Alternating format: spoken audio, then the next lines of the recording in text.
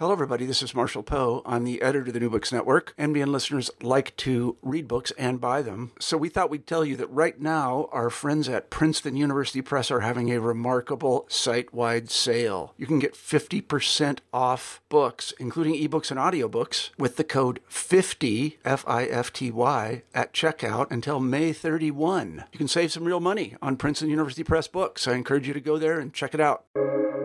Welcome to the New Books Network. Hello and welcome back to the New Books in Indian Religions podcast, the podcast channel here on the New Books Network. Actually, this podcast will probably be hosted primarily by South Asian Studies. Either way, welcome back. Today I have the pleasure of speaking with Dr. Réka Máté on a fascinating new Gruyter publication called Portrayals of Women in Pakistan, an analysis of Fahmīdah Riyāẓ's Urdu poetry. Réka, welcome to the podcast. Thank you. So tell us about this figure. Who is this figure, and how did you get so interested so as to write a book about them?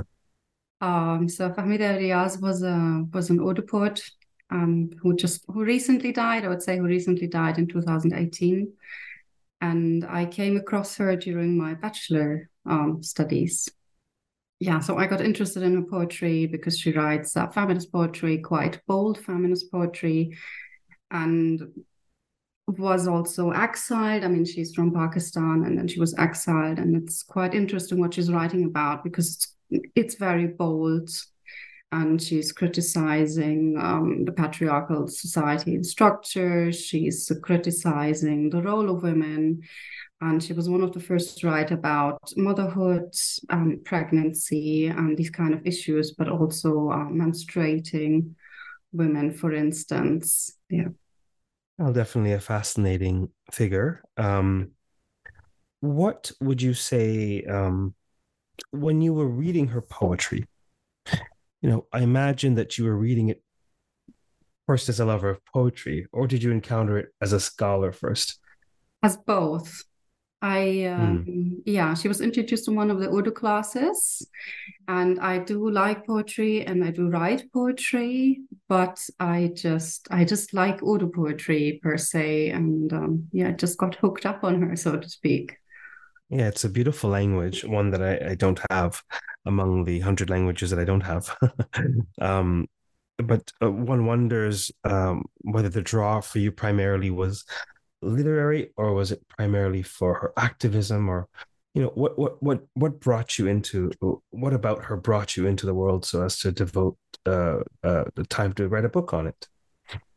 The way she writes, I would say the way she uses the rhyming patterns, the diction she's using, the metaphors, the themes.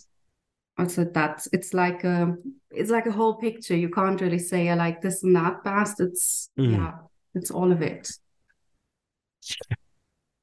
Tell us a little bit more, if you can, about the woman herself. You mentioned that she was exiled, yes? Yes. So tell us about that.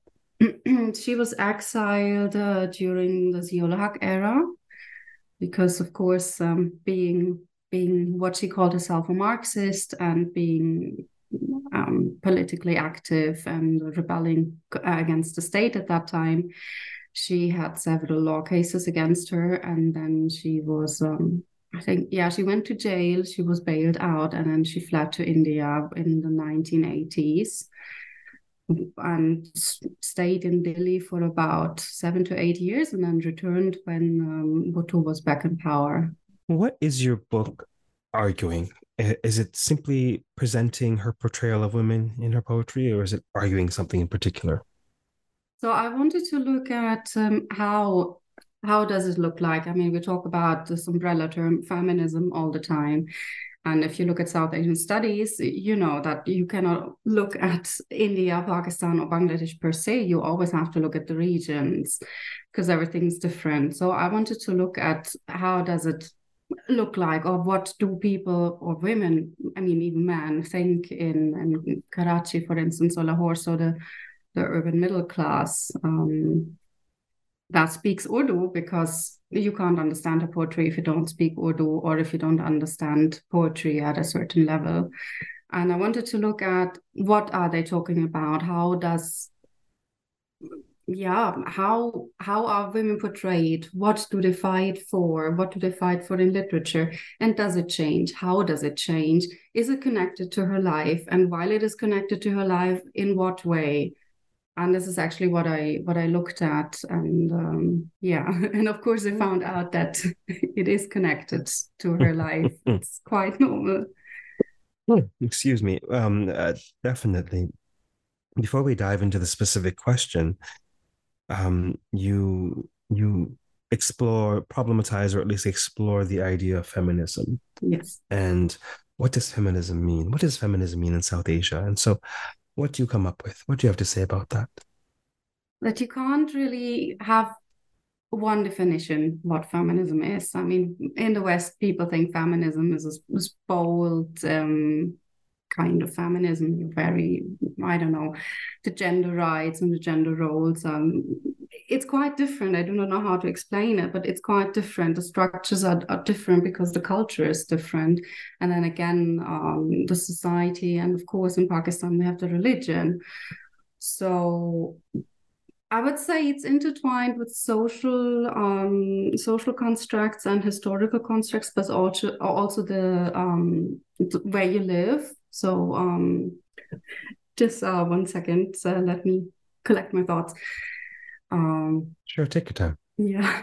So I would say it looks different. It looks different. I mean, if you look at feminism in Maharashtra, it's a completely different kind of feminism as you have in Bengal, for instance. And there is hardly any research about it. I mean, we have some research about the feminism in West Bengal, but there's no research about other kinds of feminism. And I kind of looked at it. What are the main topics that people or women or men interest over there? Because if we talk about feminism, we should not only talk about women. It's of course there are also men who can be feminists. So I found out it's very often it's this oppression that people are fighting first due to the colonial background, but also then we have these patriarchal societies, so old traditions that are implanted, and this is mainly it. I mean, it's like she said, so Fahmīdah said, it's about walking on the streets and not being looked at in a weird way, not being harassed, for instance. This is something they're fighting for. Whereas in the West, so to speak, we would very often say, okay, that's not feminism for us. We're fighting for different things. So you always have to have a different kind of approach. You always have to look at it at the place where you are. So the geological, I'm sorry. Geographical, yes. Thank you. Yes. Yes, so no, I understand. Yeah. What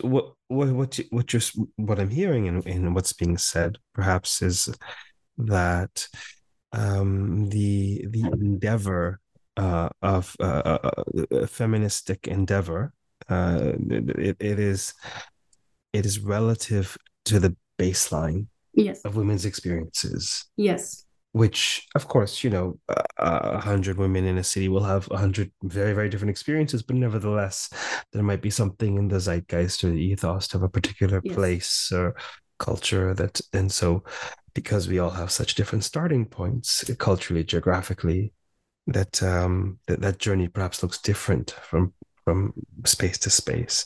You have an interesting subsection in that chapter. I think it was chapter 3, where you talk about the problem of defining a feminist. And what's the difference between Islamic feminism versus feminism in Islam? Oh, that's quite difficult. Well, this is one of your headings.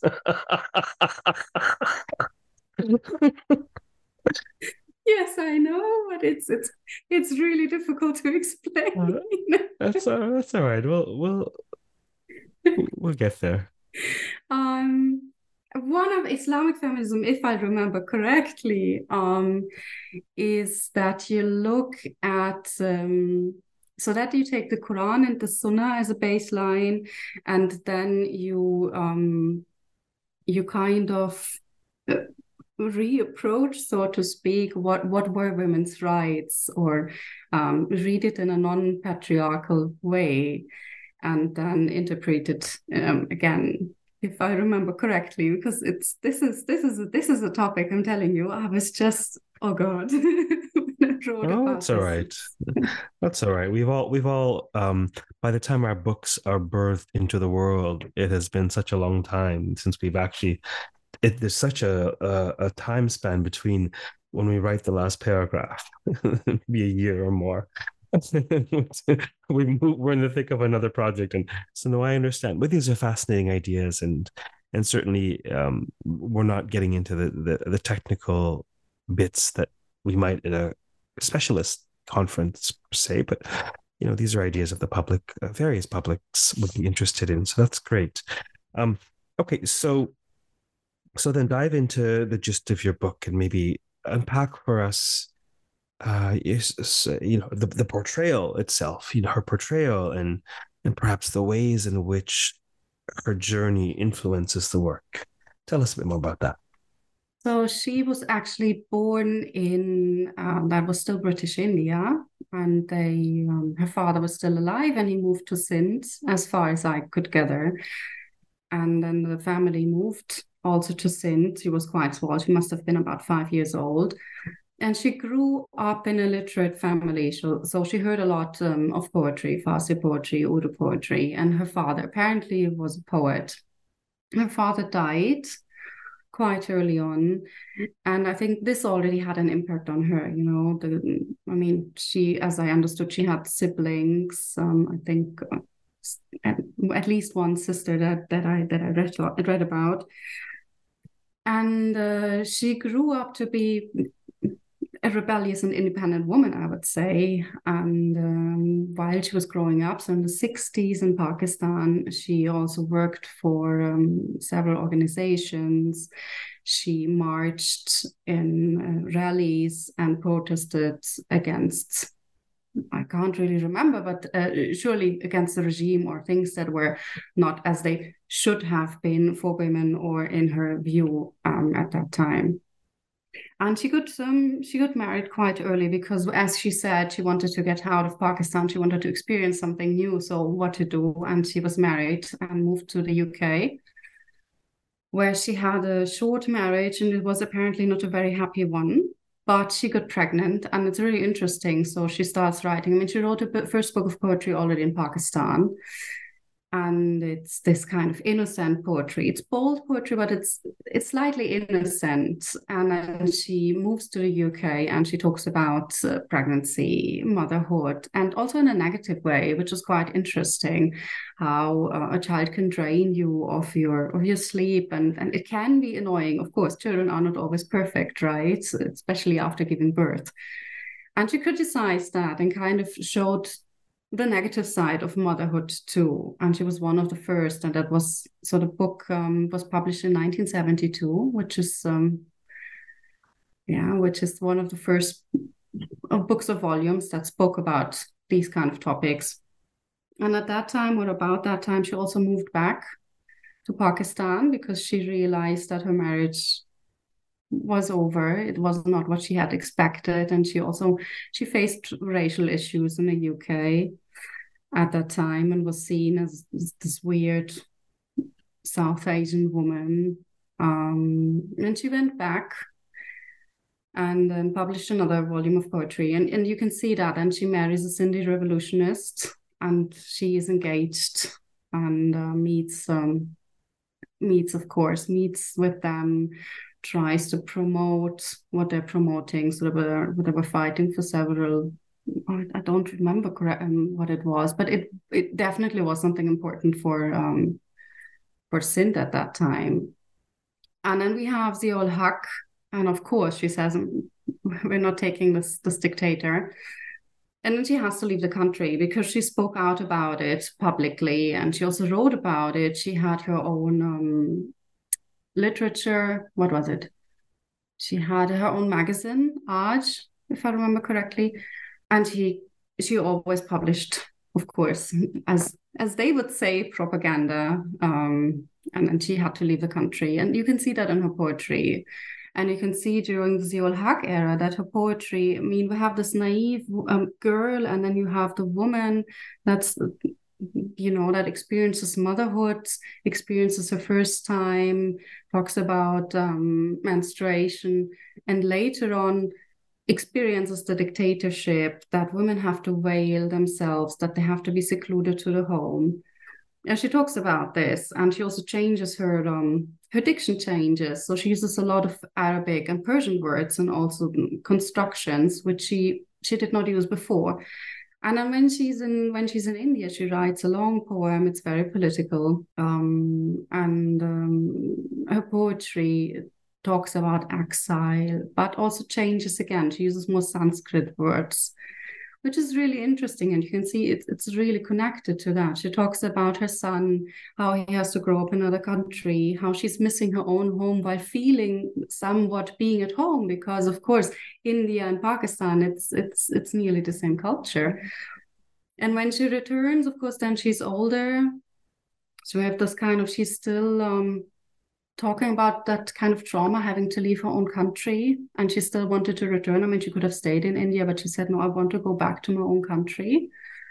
And then she came back and at the late 1980s. And then it's like I would say, I mean, then the poetry, I mean, she talks about the trauma mostly, and is interested in political issues around the globe, talks about that in her poetry, of course, gets more interested in Sufism, so talks about that.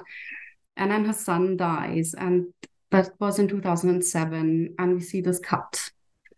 And she stopped. I had the feeling she stopped writing. She started writing books for children, also for her grandchildren later on. And the last volume, of course, I mean, she was quite old. It's published when she was at least about 70 years old. And she talks about death. She talks about religion, but you can see the change. Before she criticizes Islam. She criticizes the Islamic government. She is also kind of intertwining Islam and menstruation, for instance. This was one of her most famous poems and is widely read. And then later on, you see this, it gets subdued. The focus changes. She talks more about Sufism, and what I found very interesting, she always said she's not religious. And later on, she says, of course, she's somewhat religious. And she uses those Islamic terms when she talks about her son. And she writes this long poem about his death. And it's quite interesting. Is it fair to say that, at least as indicated in her poetry, that she becomes more religious over time? That's difficult. She always denied it. I would say she definitely became more interested in Sufism. That is clear.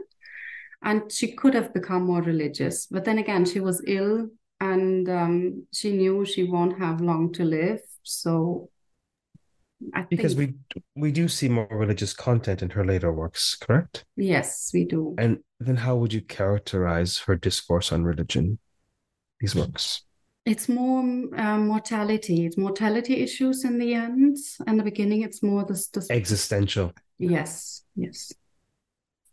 Well, there's something about this way of time, and there's something about the certainty of death that facilitates, prompts, insists that we ponder what might lay beyond these things. Yes. Fascinating. Clearly she was a multifaceted figure, overarchingly a poet, an activist, maybe a provocateuse, I should say, to use the proper gender in French. But what do you feel she was hoping to accomplish with the poetry?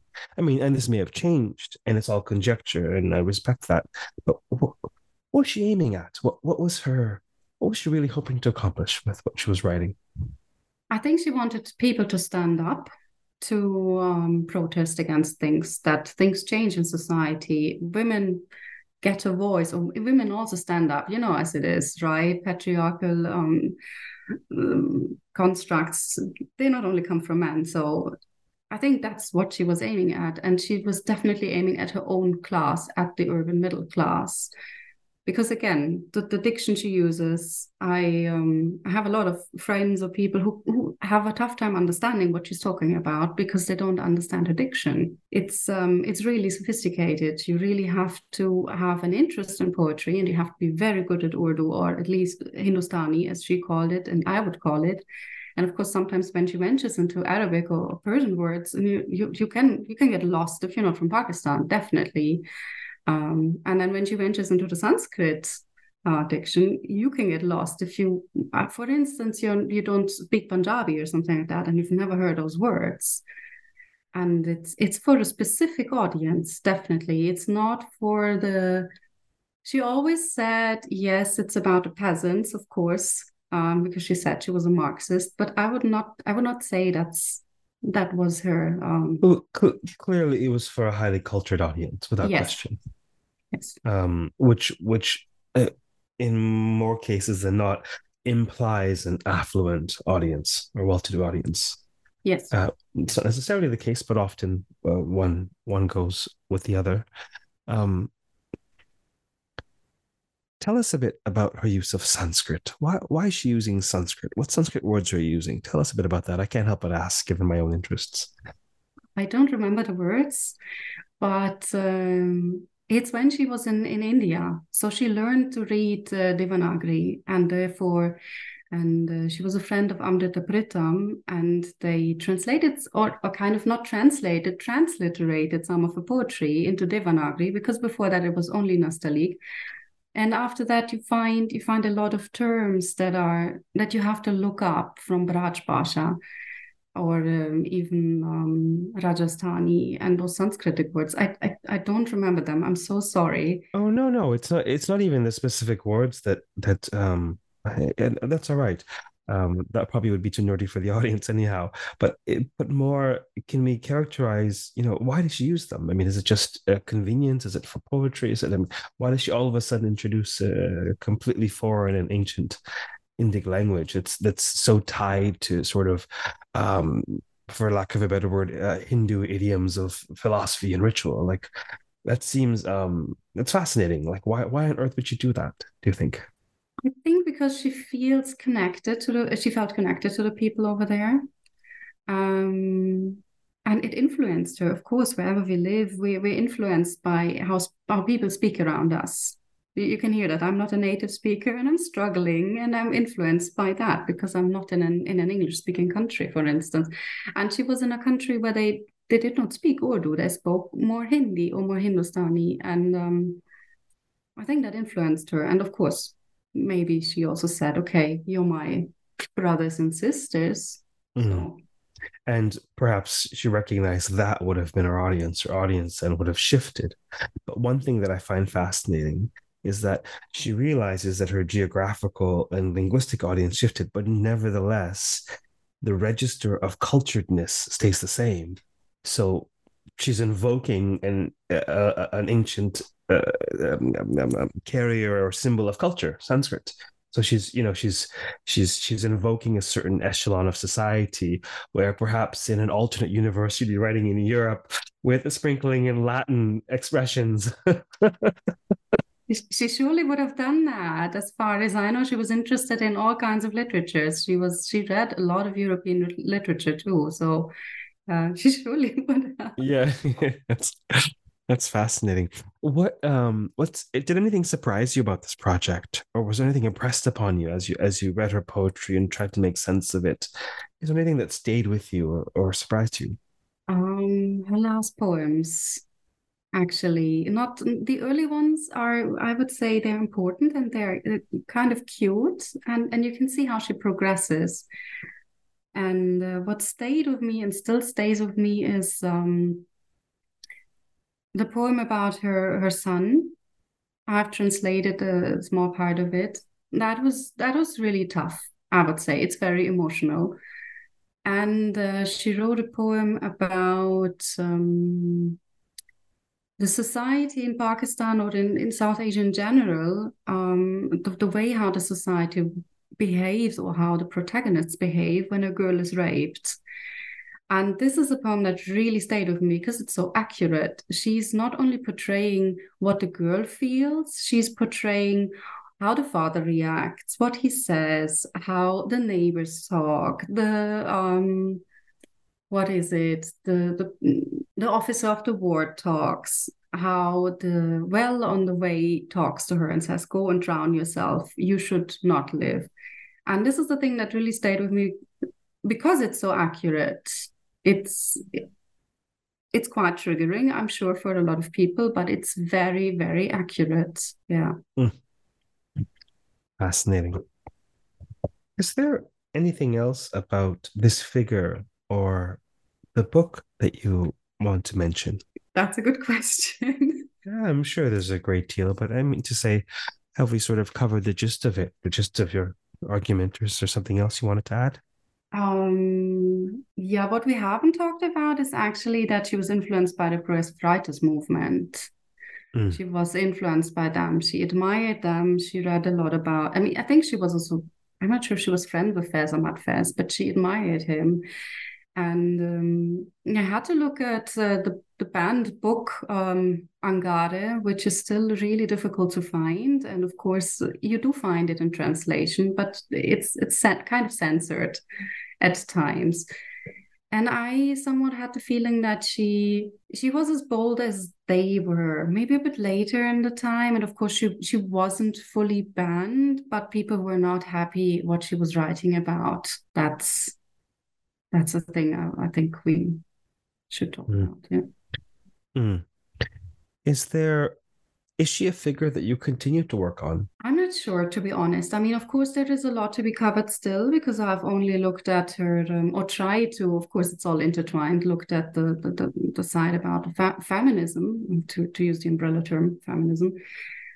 But there is a lot of poetry about her political thinking, about the Baluchi, the army in Balochistan and these kind of things. There are a lot of things one should translate, and some of the things are not being translated and have not been translated because people tend to look at, and this is what makes me a bit sad. They tend to look at the old volumes that are very bold and feministic, but they don't look at that side of her. And I think it's very important. I think that should be worked on, but I'm not sure if I would like to do that because then again, I've worked on her stuff a long time, and I've done, I mean, the whole what is it? I have a lot of tables.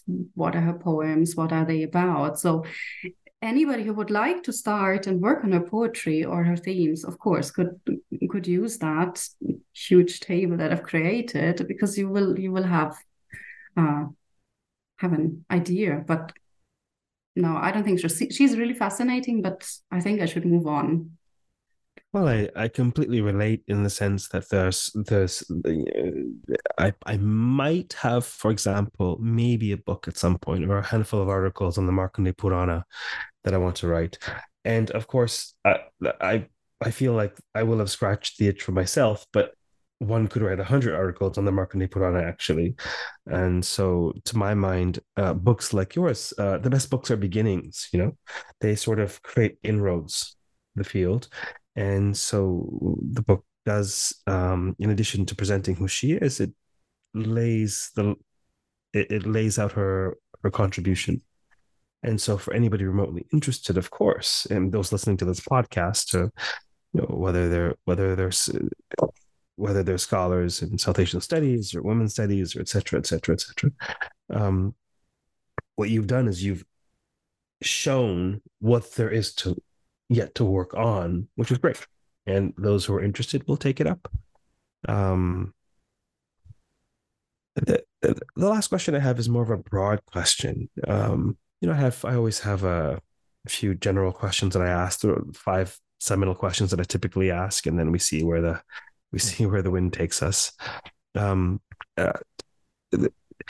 You have, by virtue of this work, done a fair bit of research on feminism in South Asia.